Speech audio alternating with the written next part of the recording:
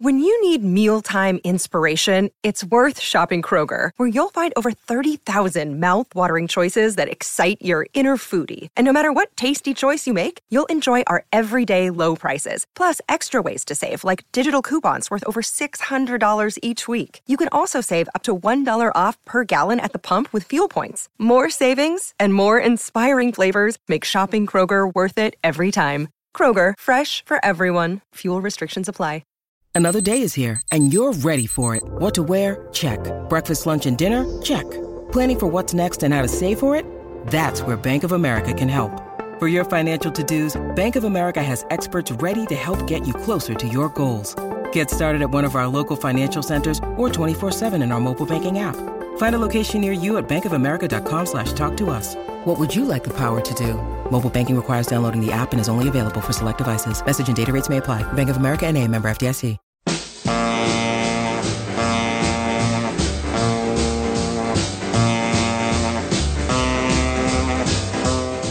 Welcome to Let It Roll, the podcast about how and why popular music happens, hosted by Nate Wilcox.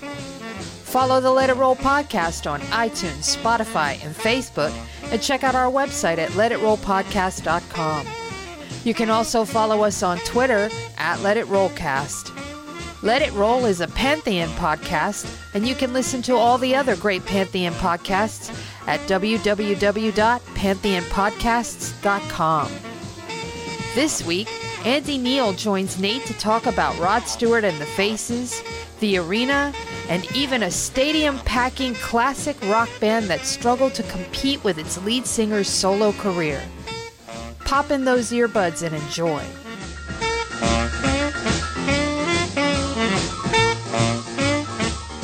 It's time to let it roll. Today's guest is Andy Neal, author of Had Me a Real Good Time, Faces, Before, During, and After. Andy, welcome to the show. Hi, Nate. Nice to be on the show. And happy to have you here. And I'm tempted to work Rod Stewart into the title of the book, but you managed to avoid that. How did the publishers let that happen? Well, I think it was pretty clear from the get-go that it wasn't strictly a book just on Rod. It covered all the guys in the band, and it was a sort of a personal, I wouldn't say a bugbear, but just certainly something that I felt need to be clarified, that it wasn't just another book on Rod Stewart, because most of the biographies on Rod, the faces are covered in, say, a chapter, and then it moves on to all his marriages and, albums of the Great American Songbook, et cetera, whereas this was a story that was very definite about 5, even more than 5, 6 individuals, between sort of, 6 years. So I felt it had to be specifically, the Faces rather than just Rod and the Faces. Much appreciated. And this is a really valuable contribution to scholarship. And one thing that's fascinating about the Faces to me as a Gen Xer that came up after they had passed is they were huge for a brief time in the early 70s, but they kind of were overshadowed by Rod Stewart, even during their career and especially afterwards. Very unusual for one of the great English stadium-filling rock bands. Well, that's right. I mean, it was one of those sort of forces of nature, really. I don't think Rod or anybody could foresee how big Rod was going to become. It was just one of those freak things. I mean, Rod, the reason why the Faces got so successful in America quite quickly is because Rod already had a reputation from his time touring America with the Jeff Beck Group, and also from his first couple of solo albums. So he already sort of had the way had already been paid for him becoming as successful as he did. But of course it was 1971, and on the back of all that touring, and then releasing an album like Every Picture Tells a Story, it just suddenly took on a life of its own. And unfortunately, while it was great on the one hand, the Faces got more recognition, they became more successful, it also sowed the seeds for their destruction. And as you say, the band only really lasted, for a brief time, and that sort of like, they formed in 69, but I'd say from sort of 71 to 75 was when they were really one of the biggest American touring attractions. And, of course, once Ronnie Wood went to the Stones and all that, the game was up. And of course, Ronnie suddenly became identified as a Rolling Stone, and Rod became identified as a solo artist. And the band, in some ways, took a back seat to those two sort of giant career moves that the two guys made. And let's backtrack a little bit and tell our listeners kind of the origins of the Faces and their formation out of two bands. You mentioned the Jeff Beck Group, which featured Ronnie Wood on bass and Rod Stewart on vocals with Jeff Beck. But the rest of the band, the other three fifths of the band, came out of a massive English group of the 60s called the Small Faces. That's right, yeah. Well, it was a funny thing because in Britain in the 60s, the Small Faces were considered like a sort of when I say like a Monkees type band, they weren't manufactured, but they were very much appealing to like young girls. Even though Steve Marriott had a great voice, they were considered a sort of a pop group, if you like, rather than a band that had a bit more credibility, like, I don't know, a Yardbirds or a Who. I think, they were very much marketed as a sort of a pen-up group, which was a bit unfair, really, because I'm sure anyone who listens to their music will see that, it was far from disposable. It still has a lot of durability. So in England, the Small Faces were very much cast in that mold, whereas they weren't really known in America. So by the time that the Small Faces, when Steve Marriott left the Small Faces to go off and form Humble Pie with the guitarist Peter Frampton, the other three guys, Ronnie Lane, Ian McLagan, and Kenny Jones, were wondering what they were going to do. In the meantime, it's sort of like the reverse of the coin. The Jeff Beck Group was sort of known in England, but not that well known, because Jeff Beck had made his name as a guitar player extraordinaire in the Yardbirds. And, they had broken through in America and had influenced many groups, and Beck became a sort of a guitar hero in America. And on the back of that, the Jeff Beck Group broke through in the States with the album Truth and just lots of touring. But by the same time, they were sort of Jeff Beck was like a prophet without honor in England. So you sort of had the Small Faces unknown in America, apart from like a minor hit they had with Itchy Coo Park. And then you had the Jeff Beck Group sort of like overlooked in Britain, but were quite well known in America. So it's curious when the Faces actually did get together in 1969, that you had this sort of like yin-yang thing happening where, some of the guys were known in America, but unknown in Britain, and vice versa, And in the book, you go into some detail. What prevented the Small Faces from touring the States when they had a hit here? Well, I think it was poor management.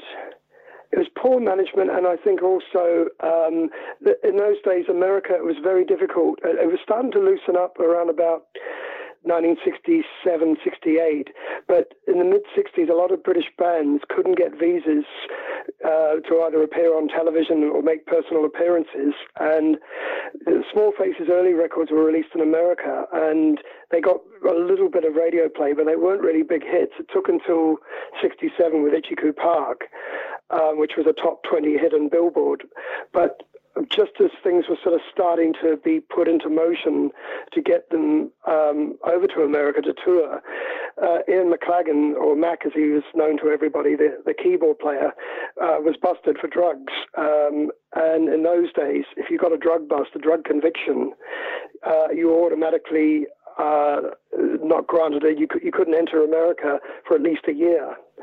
So, the band weren't prepared to tour without him, obviously. And, of course, if you go forward from a year on from when he was busted, that's when the band were in disarray, because Steve Marriott was, hatching plans to go off and form his own band. So it never really happened. Bad luck, really. And one thing that sort of fascinated me about this period that I learned from the book is the big difference in the rock or pop music scene in England and the rock scene in America. Yeah. Can you give sort of a quick summary, like what was the state of affairs in the two countries around 69, 70? Well, I'll try and do it as quick one, because I could be here all day, because it's quite complicated.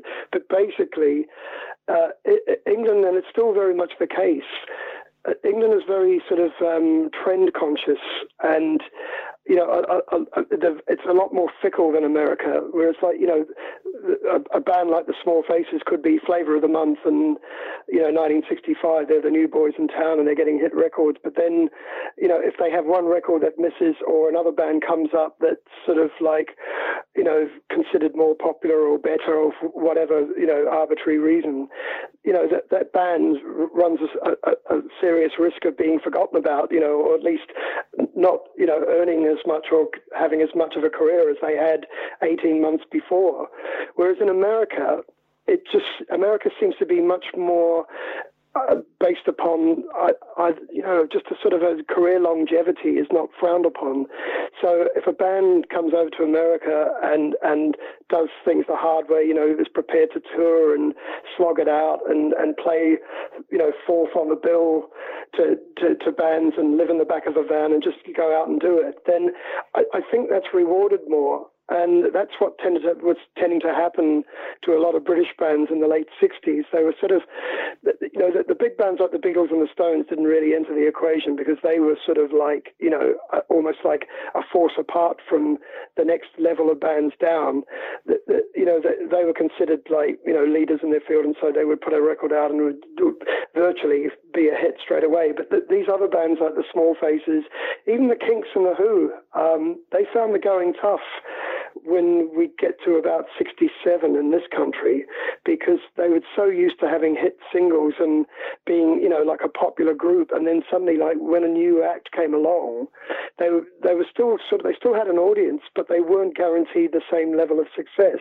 So that's when they started to look over to America, that if we're going to survive, or, if there's any sort of like, survival in this, then, we've really got to look upon breaking America. So that's when you look at the scene in the late 60s in America, you see all those British bands, Pink Floyd, Traffic, John Mayall, Jeff Beck Group, they all come to America. And America sort of, in many ways, if you were good, you were welcomed with open arms. I mean, you've only to look at how big Cream and Hendrix were compared to, they were big in Britain, but much bigger in the States.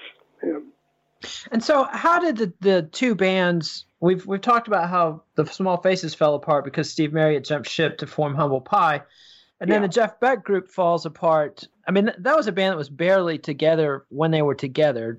You described it. I mean, the Beck Group was very much a victim of, poor management, and Jeff Beck was a guitar player first and foremost. He wasn't really a band leader. I mean, he'd left the Yardbirds, and the Yardbirds manager at the time decided, like, let's build a new group around this guitar player. And so, Jeff went out looking for, what he considered to be the best musician. He knew of Ronnie Wood and Rod Stewart from his time in the Yardbirds, and Rod Stewart brought along Mickey Waller because Mickey Waller, the drummer, had played with Rod in one of his previous groups. So, they as musicians, they were very good live, but they were just badly managed, and they were actually being looked after by Peter Grant, who went on to manage Led Zeppelin. And so when he went to America with the Jeff Beck Group, he saw how the rock market was opened up in a way, which venues to play, like all these new venues that had opened up in America, like the Fillmore in New York and San Francisco, and the Boston Tea Party in Boston, the Electric Factory in Philadelphia, and places like that. And it was basically the blueprint for how the business was run. But unfortunately, the Jeff Beck's group's timing was a little bit out because they didn't really have strong management. Jeff was a pretty moody character, and there was a lot of band members that came and went. And I just think that while they were making ground in America and they were selling out concerts, there just wasn't nobody had a career strategy to keep it going.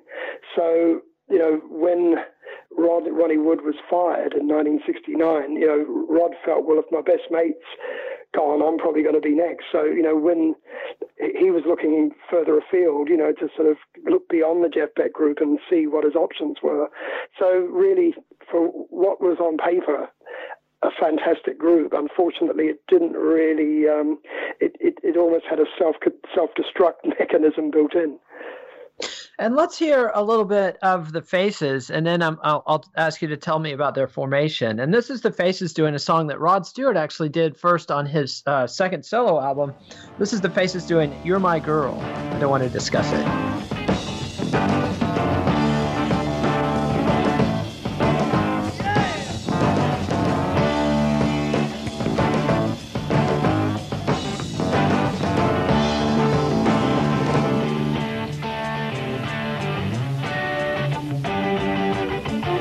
See your bags packed and you're ready to go, yeah.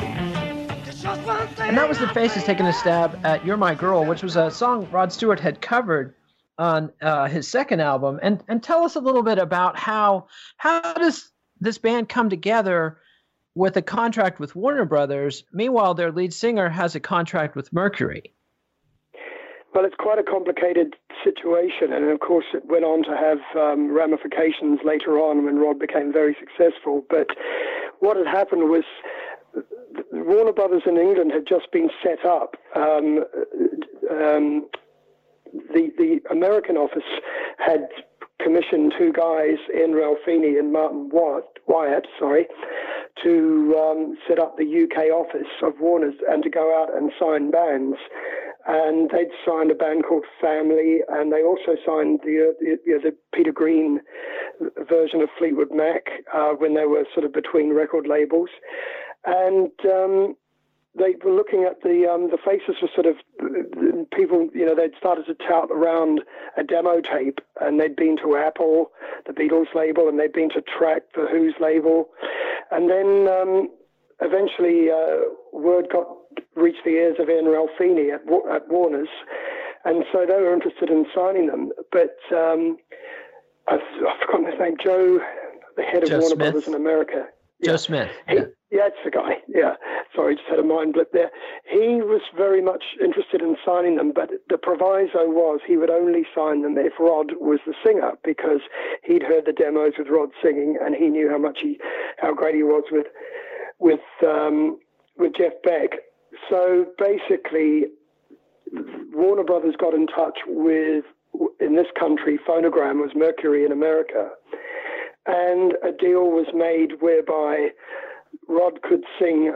They gave Rod permission to sing on the records and be a member of the band on the proviso that he still promoted his solo records and fulfilled his contract, And it's almost unheard of now, but I guess they thought that Rod would never be as successful as he went on to be. And for the first couple of years, it sort of worked well because, Rod could promote his solo albums and keep Mercury happy when he was playing Faces gigs.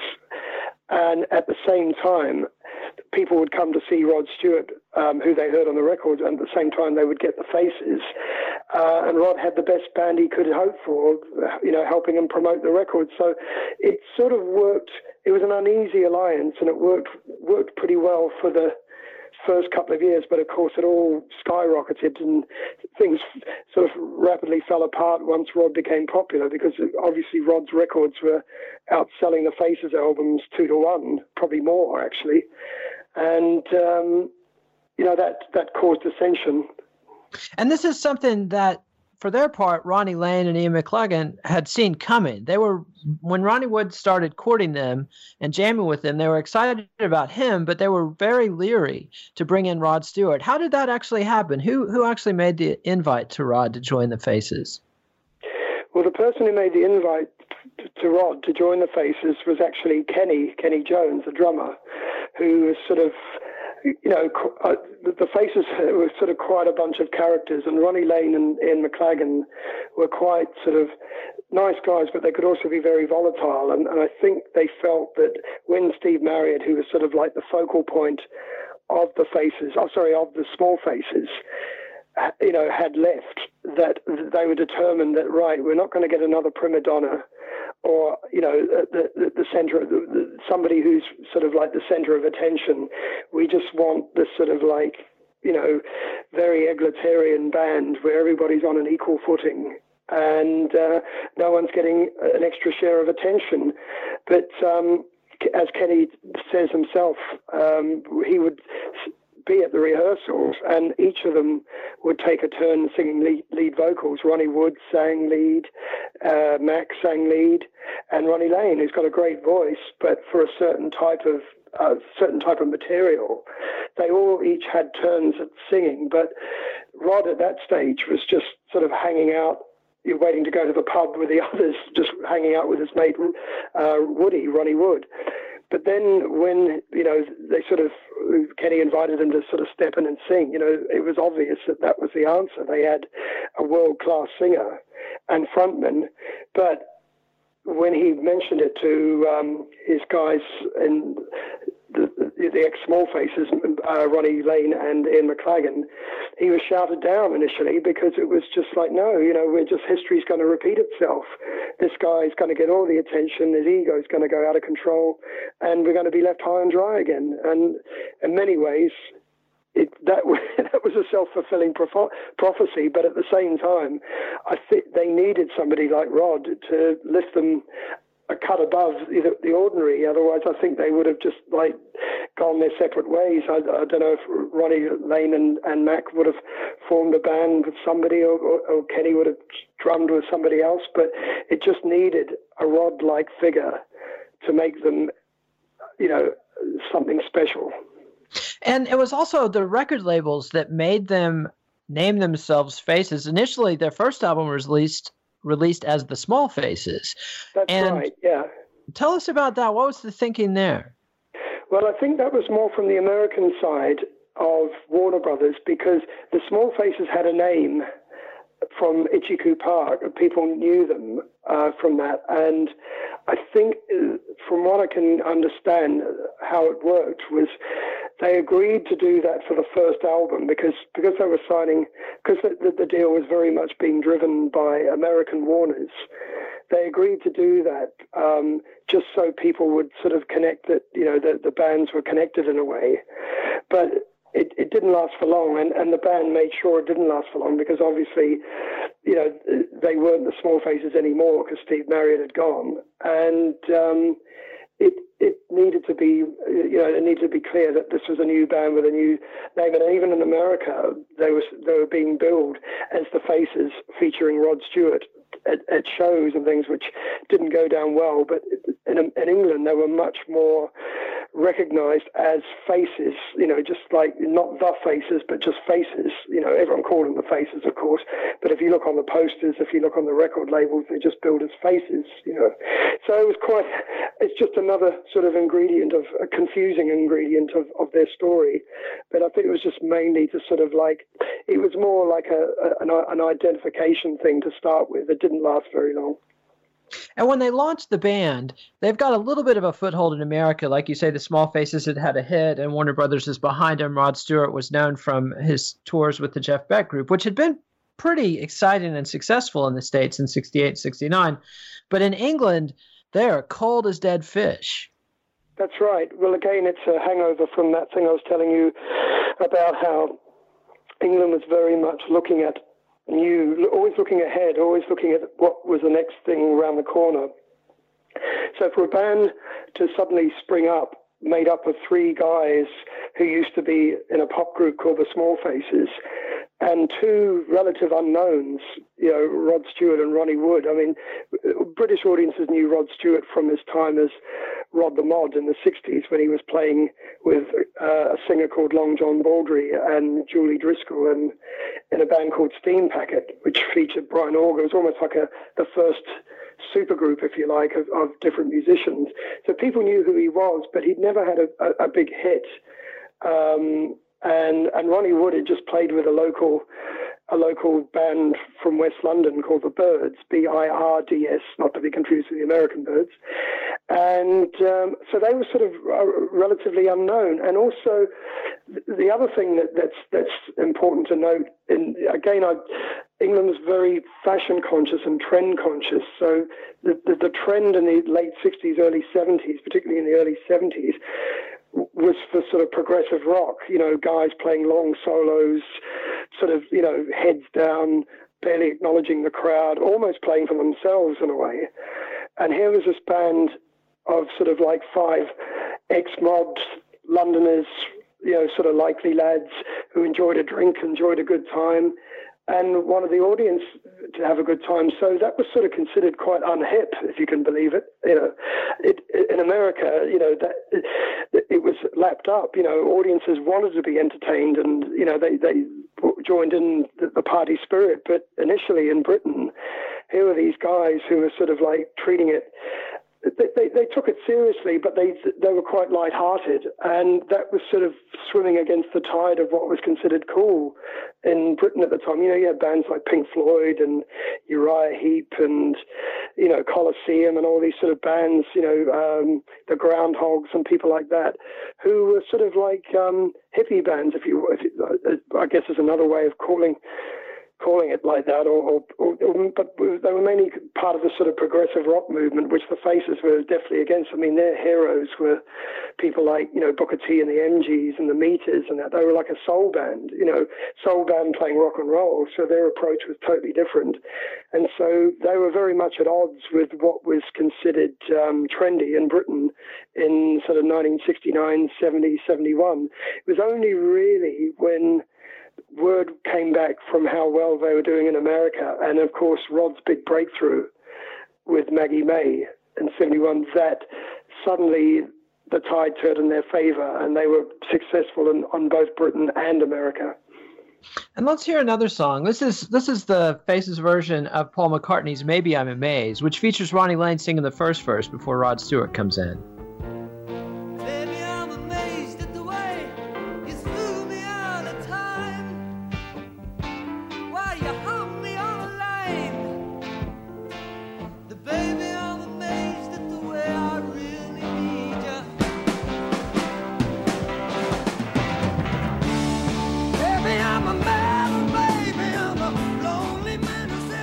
And that was the Faces doing Paul McCartney's Maybe I'm Amazed. Talk about that a little bit and the way the Faces sourced their material. They had 2 or 3 strong songwriters in the band, and yet they did almost as many covers, or at least as many of their high-profile songs were covers as originals.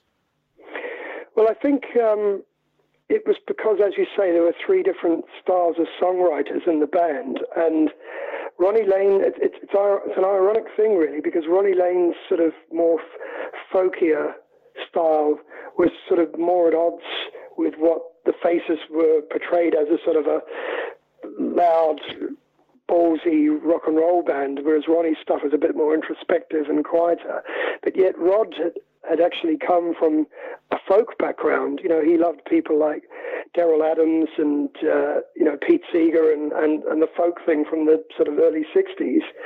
So there was a similarity there, but I think that they felt that as a live band, their strengths were sort of, it was a bit like Joe Cocker in the Grease Band at the time.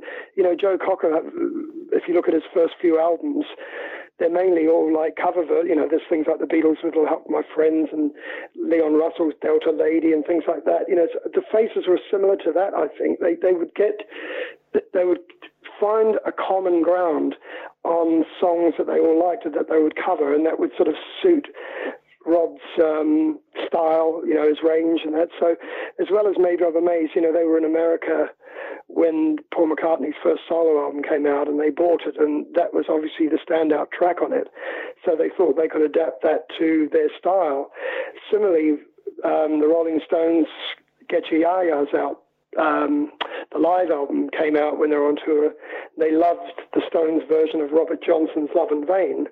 So they thought, well, that's another one, because Ronnie liked to play slide guitar. So it was a perfect sort of showcase for him. And the track you played earlier, Ike and Tina Turner's You're My Girl, again, that was a track that suited Rod and it suited the band. They could get into a groove, and frequently that song would be 8 to 10 minutes long because they would just get into a groove playing, So, but sort of answering your question about why they didn't do more of their own material if they had that thing, I think there was just this... It was felt that somehow, because it was a very sort of delicate alliance, for reasons we discussed about Mac and Ronnie Lane being unsure about Rod and things like that, I think it was felt that it was easier to sort of somehow, because the Faces were very much more a live band than a studio band. They really came to life on stage, and songs like this that the audience were sort of familiar with being done by this sort of powerhouse rock and roll band, it just seemed to hit the spot. So think more of their own material. I mean, they did go on to put some great stuff on their albums, but it was just, they sort of became renowned for interpreting other people's songs and turning them into sort of their own, which they certainly did with Maybe I'm Amazed. And talk a little bit about the difference in the way Rod produced his solo albums versus the way the Faces did their albums. I mean, looking back and based on the public response, you would have thought that more time would have been spent on Rod's albums. But actually, reading the book, it's pretty clear. Rod spent most of his time working with the Faces and whipped his albums out in kind of a rush. Well, again, it comes down to the sort of like the differing views of the band members. And it was always difficult to sort of get the band to agree on how a track should sound. I mean, in many cases, they would actually record stuff and then re-record it, and it just seemed to be a problem that they had where there was always a sort of they tried to find a common ground, and sometimes it would. And often they were touring a lot too, because at that point the band when they first formed, they were deep in debt from the debts that had been like left over from the Small Faces, and so they're often on the road in America, and usually some people can write on the road, and at the end of a tour they've got enough material for to record an album. It seems to me from what I can see that the Faces just spent most of the time partying down, and when it came time to record, it was sort of like a head-scratching time because they couldn't seem to, think, right, well, let's do this or let's do this song this way or what have you. Whereas Rod, who seemed to be much more practical and was very aware that, Rod was always very clever. He knew how much money that was being spent on the records and things like that. So he was, in many ways, very thrifty on how he approached the record. He'd mapped it out in his head. He knew the songs he was going to do. He'd more or less rehearsed them. Sometimes, the Faces had even done them live, and Rod was very much, he went for feel. If the feel of the song was good, and that was all that mattered. In fact, if you listen to some of the tracks on Rod's albums, you'll hear mistakes, like not glaring errors, but just little mistakes that have been left in because the feel of the song was much more important than going for take 50. If he got it in 2 takes, he was happy. He was almost a bit like Bob Dylan in that respect. So Rod was very much aware of getting it down and getting it out, and ultimately spending less time in the studio because he was, in many ways he would be paying for it. Whereas the Faces, on Warner's dime, were just spending so much time, and they were coming into the studio at odd times of the day and night, and mainly in the early hours of the morning, and they were so far gone that usually nothing would result from the session. So they were almost like a difficult childbirth, though, the Faces albums. They spanned many, many weeks, and it wasn't really until Glyn Johns came in for their 3rd album, Nod's As Good As a Wink, that some discipline was, he was able to sort of corral their ideas a bit more and get performances out of them. And I think that's why that album is sort of generally regarded as their best album.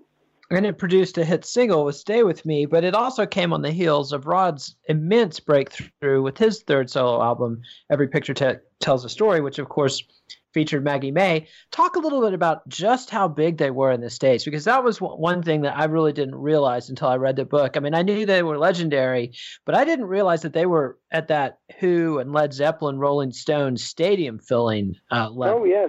Yeah, very much so. From certainly after Every Picture Tells a Story, and even prior to that, I mean, I think in that year alone, they did something like 3 American tours, and these were quite long American tours. And each time they went back, they were playing bigger places for more money. And certainly the tour at the end of 1971, there was that was the tour where, you know, Rod was basically everywhere you turned the radio on. Maggie May was coming out of the radio. He was number one on the singles charts in America and Britain at the same time. And the album, Every Picture Tells a Story, was number one in America and Britain. So I think, I could be wrong, but I think that is still a record for a recording artist to be number one in both the singles and album charts simultaneously in both countries. So you can imagine how huge Rod was, and on the back of that, you know, the Faces were just playing these bigger arenas. And that was 71, 72, right through to when they disbanded in 75. They were in the top five draws of rock acts, up there with, as you say, Zeppelin and The Who and the Stones. They were just one of the biggest touring rock acts in the 70s, without a shadow of a doubt. And in the book, you mention several times their glamorous look, and you know, they start out cold in England, but then they break through by 71 and are huge.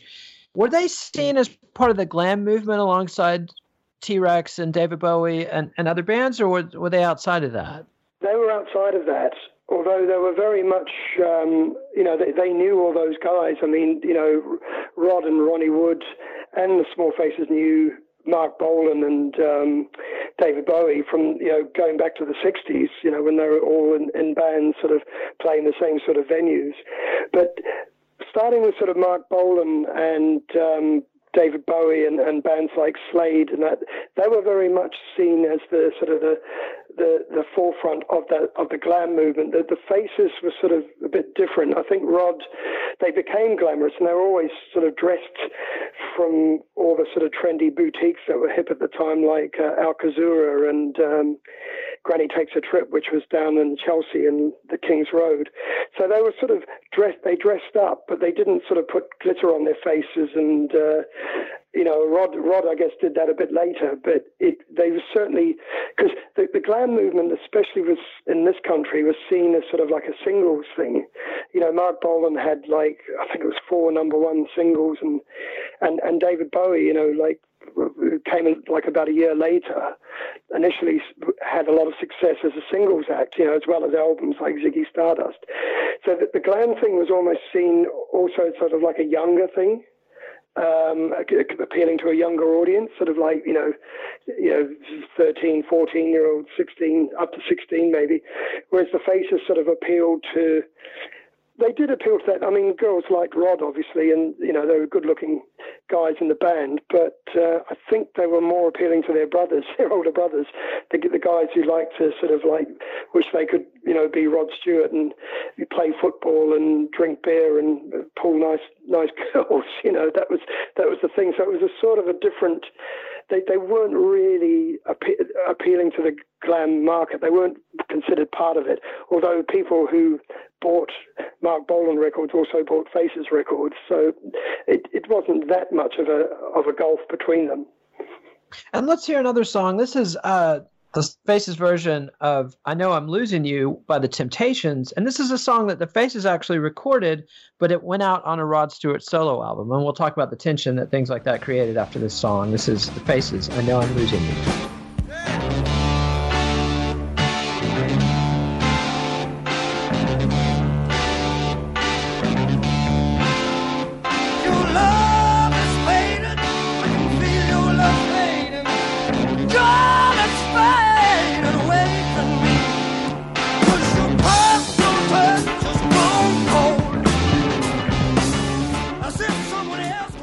And that was the Faces covering the Temptations. And how did a volatile character like Ronnie Lane react to songs that he had worked on with Rod Stewart ending up on Rod Stewart albums?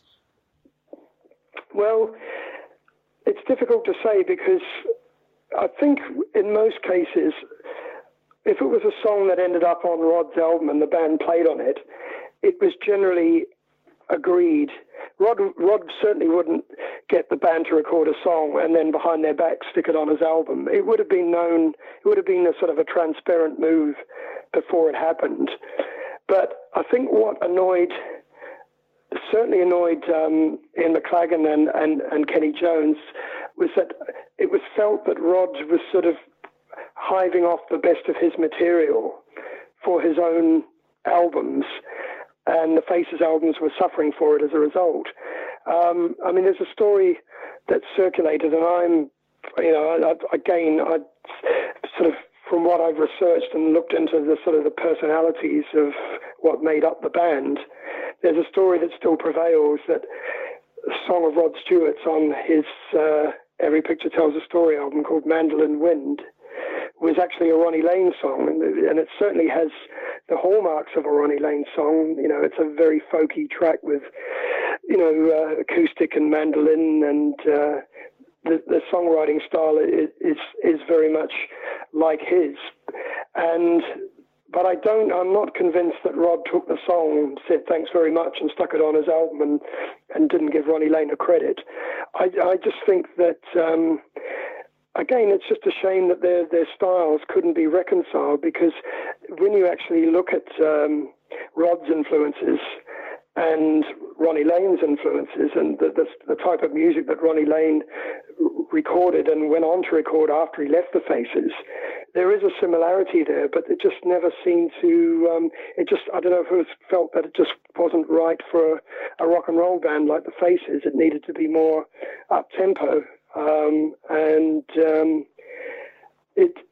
Rod, I think, tried to keep both camps happy by putting Faces performances on his albums. So, it was almost like to say, okay, yeah, I've got a solo career and I'm doing very well, but, I'm still just one of the lads in the Faces. They're my first, loyalty. But, you could only do that for so long, because inevitably people start whispering in people's ears, oh, he's getting more attention than, you should be up there as well, and this is happening and that's happening. And, of course, it just sows the seeds of dissension, and that's what was happening. And by the time the Faces are doing their fourth album, Ooh La La, which many people, including you, consider to be their best, the Rod Stewart is so frustrated with their slow pace of work that he actually lets them basically record the backing tracks before he comes along. And this is the point where Rod becomes less sympathetic. I mean, you document him basically shitting on a song like Ooh La La that Ronnie Lane had written and talking it down and refusing to sing on it and making him change keys and then still not singing. And then decades later, he comes back and acknowledges it as a great song, which it is. It's featured in the Rushmore soundtrack and one of the best known songs of the Faces at this point. But that had to have played a role in the schism with Ronnie Lane. Oh, certainly. I mean, Rod's a character who's very much, he pretty much tells it how he sees it. And that notorious interview that you mentioned where Rod sort of was quite damning about the Ooh La La album was shortly after the album was released, and a few reviewers had picked up on the fact that, the Faces still seem to be having problems and sort of transferring that, that sort of energy that they had on stage and the, just basically making a cohesive album. I mean, a lot of people, if you actually time that Ooh La La album, if you put the CD in, I think it only clocks in at about 30 minutes or something. So it's a very brief album, and there's one track sort of like a throwaway instrumental. So I think Rod was feeling frustrated at the, as you say, the lack of progress, the lack of discipline. But certainly, I think he immediately regretted what he said, because he knew it would cause ructions, which it did. But I think by that point, the writing was on the wall anyway, because Ronnie Lane had actually met this new lady, Kate, who became his second wife, and he'd sort of entered this rich songwriting scene. And he's writing a lot of material, stuff that would sort of end up on his first solo album. And again, he felt that it was just not sort of, it wasn't the sort of material that he could bring to the band. And even if he did bring it to the band, Rod was recognized as the lead singer of the band. So inevitably, he wouldn't be singing his own songs, and the songs would probably be changed, not the way, the songwriter envisaged them. So there was that problem. There was the problem with Rod getting, the lion's share of attention at the expense of the other band members. And so it was an intractable situation, really. I just think that, and probably the Ooh La La incident was probably the icing on the cake that basically led to Ronnie Lane leaving.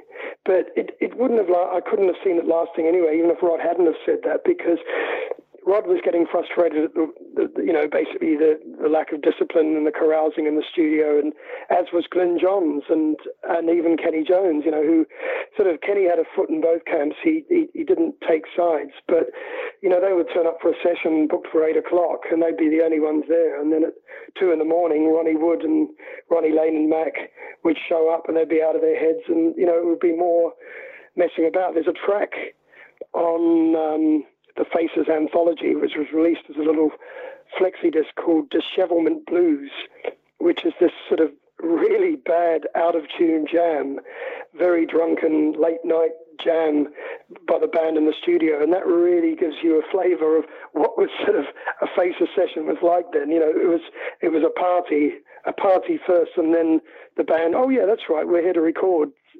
So you could see Rod getting frustrated. But I just think that the situation between the two writers and the fact that Ronnie had all these songs, he'd met this new woman, had a profound effect on him, and I think it was time for him to move on. And he does leave the band in late '73, and they bring in the former Free bassist Tetsuya Yamauchi, who and they live along for another couple tours, and they put out some singles, but they never put another album out. No, that's right. Well, I mean, again, I think the situation with Ooh La La had proven that, for them to actually sort of get it together and actually do a Faces album was proving. I just think they almost gave up in a way. I mean, they were stockpiling tracks that were either towards the end. They actually did do a series of sessions that were sort of considered for a fifth Faces studio album, which never happened. But also, Rod was, I mean, again, I think it was pretty obvious that, by that point, that the band were a stage animal. They toured, they played gigs. That was where the money was. Faces albums weren't selling that well. They certainly didn't sell as well as Rod's albums. So there might have been an unspoken understanding that, okay, well, if we go into the studio, we'll knock something together, but it's more likely to come out as a single, or it may be we'll just put it on the shelf and see if it'll fit on an album. But certainly after Ronnie Lane left, that was the thinking. It's let's just tour. Let's do what we're good at. And that, Rod Stewart later said that Ronnie Lane was the heart of the band. So they've kind of lost their spiritual leader. And although they didn't want to admit it at the time, sorry to interrupt, they didn't want to admit that at the time. That was the thing. They were sort of in denial. But it's obviously, with retrospect, that was the case. Yeah. Yeah, and yet it's not Rod Stewart's solo career that's the precipitate cause of the breakup. It's Ronnie Wood being recruited away by the Rolling Stones. Well, yes, what you say is true, but I think that even if Ronnie hadn't have gone to the Faces, I think the band would have broken up anyway.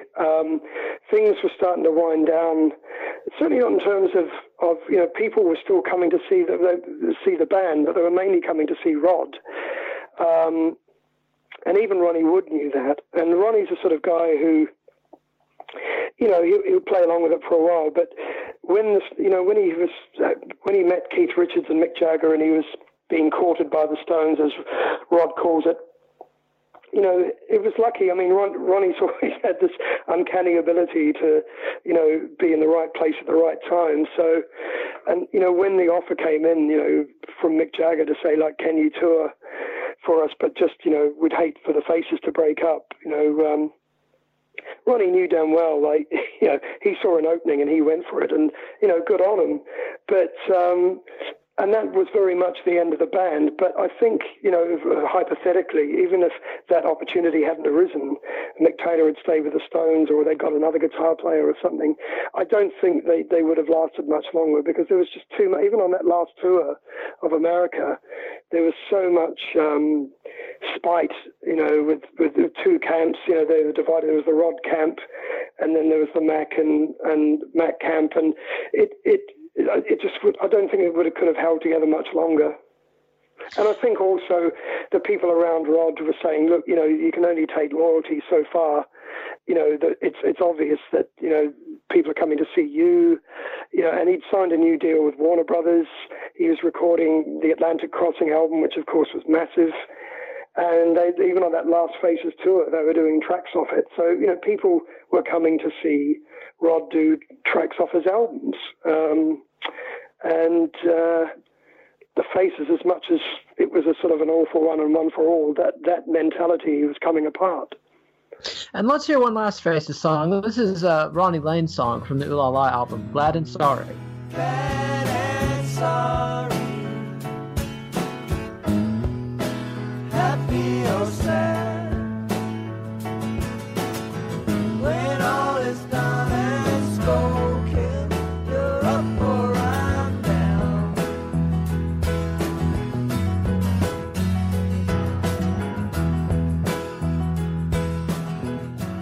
And that's Glad and Sorry, one of Ronnie Lane's classic, melancholy, poignant songs from the Ooh La La album. And the one thing that's fascinating to me about the Faces and the aftermath of the band is the very different fates that the five main members had. Let's run through that real quickly. Obviously, Rod Stewart becomes a superstar, but something at the cost of his credibility.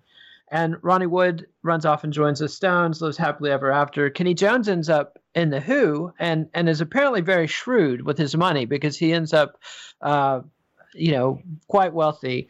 Mac has more of a middle-class life as a session man touring with the Stones and others. And talk about the ups and downs of Ronnie Lane's solo life and career. Well, Ronnie was a romantic in a way. He was almost like a romantic sort of gypsy-type vagabond character. And he saw early on that, and I think it was from his experiences in the 60s where he discovered Meher Baba, the Indian mystic guru that Pete Townsend followed, and just his experiences with, sort of like Sufism and things like that he saw the world differently. And even though, he liked the attention and the fame and all that, the effect wore off, the novelty wore off pretty quickly.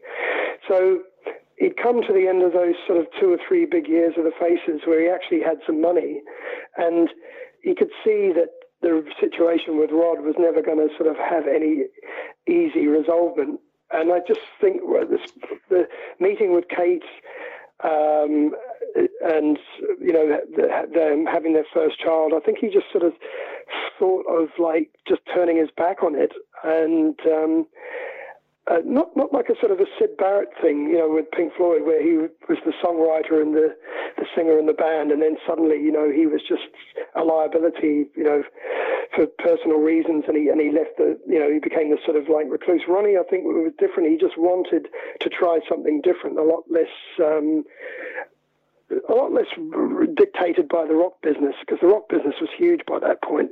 He thought, well, I've made some money from this band. I'll instead of buying another Ferrari or a big flash country mansion, I'll just sort of like go back to the land with my lady and my child and write these songs and get a little band together and actually take it out on, but like very low key and very understated as part of a sort of a traveling troupe, like a circus troupe.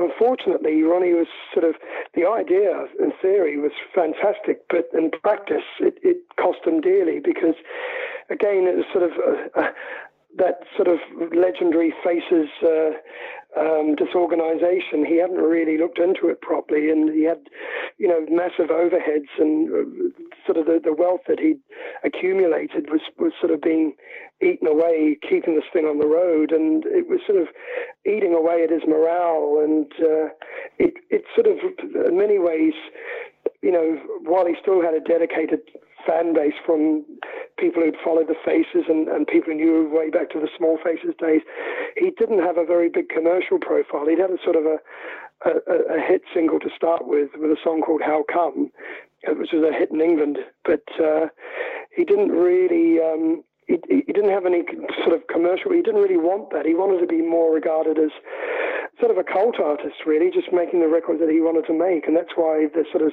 highly regarded today. But unfortunately, he paid such a huge price financially, and then as it came to pass, his health as well. Around about 1976, he noticed the first symptoms of multiple sclerosis, and which his mother had suffered from. And unfortunately, that was it had a negative effect on his his life in general. He couldn't really record much anymore, and it was just this horrible degenerative disease that ultimately claimed him. Claimed him in the late 90s, and before the disease fully took hold, he did a duet album with Pete Townsend, and there's this pretty upsetting story in there about the two of them, both pretty volatile characters and strong-willed. The album's great. It's called Rough Mix, but at one point they get into a fight, and Ronnie says something that sets off Pete Townsend, and the Who are these big brawlers. Townsend's coming off a decade of being beaten up by Roger Daltrey, and so he just stomps poor little Ronnie Lane with his boots, and to me, that story just sort of summed up Ronnie Lane. This little guy with a big mouth who starts fights he can't win. Well, Ronnie had the small man syndrome. I think they all did, really, like the guys in the small faces, with the possible exception of Kenny. But they could be pushed so far, and then they would react. And Ronnie, even though he was a very sweet guy, from people that knew him, would say that he had a way of, just winding people up, whether it was, in some cases, not deliberately, but he had a way of pushing people's buttons. And as you say, in that particular instance in the studio with Pete while they were recording the album, Pete, by that point, they'd known each other for 10 years. So they knew each other's characters inside out. And Ronnie was saying it was a personal matter, which Ronnie just kept going on and on and on about. And of course, the amount of brandy they were drinking at those sessions, it was just like lighting a powder keg. And Pete, who, as you say, could be quite volatile, just snapped. But Ronnie did that with a lot of people, and Ronnie could snap as well. Ronnie, for just little short guy. I mean, if you read in the book, there's instances where he's standing up to hotel managers with dogs, and he's like, nothing really fazed him. He had a lot of front, as they say over here, So, even if you were to... Ronnie was also very stubborn as well, and he did, many people who sort of had his best interests at heart say that they tried to advise him or at least steer him in the right direction, but Ronnie was very much on his own path, and, he couldn't be sort of deviated from that, even if it was taking him in the wrong direction. And it's sad, really, because... It's sad, really, but it in many ways, the Small Faces were just sort of an example of a band, another band I can think of, Badfinger, who sort of made some great music, but just were victims of how the industry worked. And if you weren't savvy or you weren't lucky enough to sign the right deals and that, you got burned for it. And the consequences could be horrible. And it's sort of sad now that... where the Small Faces are recognised, and Ronnie Lane is recognised, they're not around to reap the benefits of that recognition and the money that comes with it, Yeah, and they, after Ronnie Lane passed in the 90s and Steve Marriott around the same time, they spent quite a bit of time negotiating a Faces reunion, and even played some gigs without Rod with Mick Huxell from Simply Red and Glenn Matlock of the Sex Pistols, who's a huge advocate of the Faces, is a big, acknowledged them as a huge influence on the Sex Pistols. They played some reunion gigs, but just as they would finally get in the Rock and Roll Hall of Fame, and they're supposedly about to negotiate, and then Mac drops dead right before the tour was supposed to happen. Yes. I don't know if the tour was going to happen. They'd certainly talked about doing maybe more shows with I don't think Rod was, if I'm being honest, was totally committed to doing a Faces tour.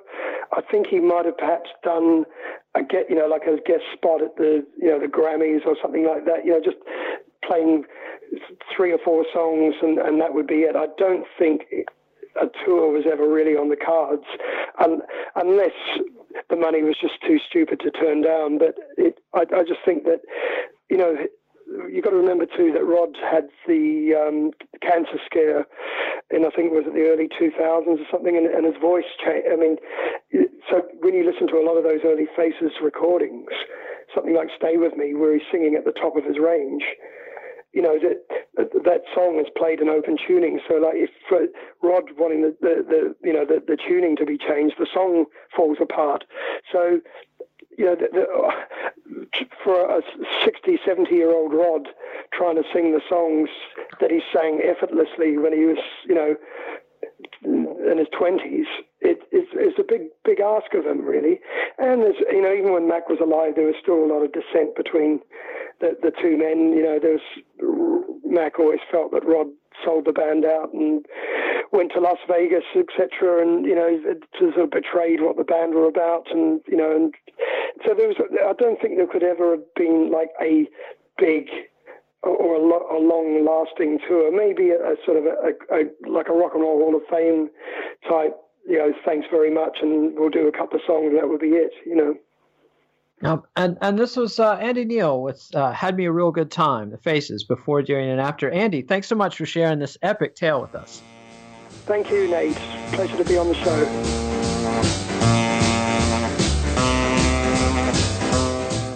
Follow the Let It Roll podcast on iTunes, Spotify, and Facebook, and check out our website at letitrollpodcast.com. Follow us on Twitter at LetItRollCast. Nate will be back next week with Phil Spector biographer Mick Brown. Let It Roll is a Pantheon podcast, and you can listen to all the other great Pantheon podcasts at www.pantheonpodcasts.com.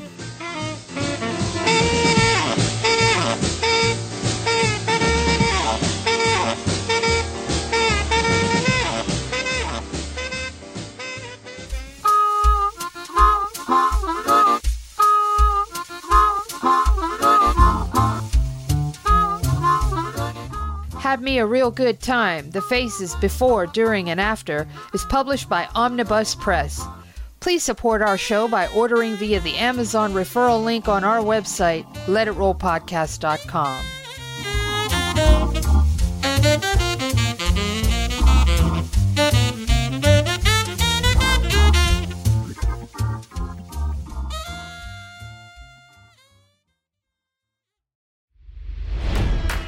It's NFL draft season, and that means it's time to start thinking about fantasy football. FantasyPoints.com features industry-leading experts and prognosticators using proprietary hand-charted data to help you score more fantasy points. FantasyPoints.com is the place to go for whatever kind of fantasy football you play. Whether you play fantasy football, daily fantasy sports, or do a little bit of everything, Fantasy Points has the meticulously researched content to guide you to victory. And why wait for the fall? Fantasy Points also covers the new spring football league, the UFL. Join the guru, John Hansen, Scott Barrett, Joe Dolan, and other massive names in the fantasy football universe with an exclusive offer. Use code Pantheon for 15% off any Fantasy Points package, including the all-in package, with access to every article, tool, and data nugget that Fantasy Points has to offer. That's FantasyPoints.com and code Pantheon for 15% off at Fantasy Points. FantasyPoints.com, code Pantheon. Score more fantasy points.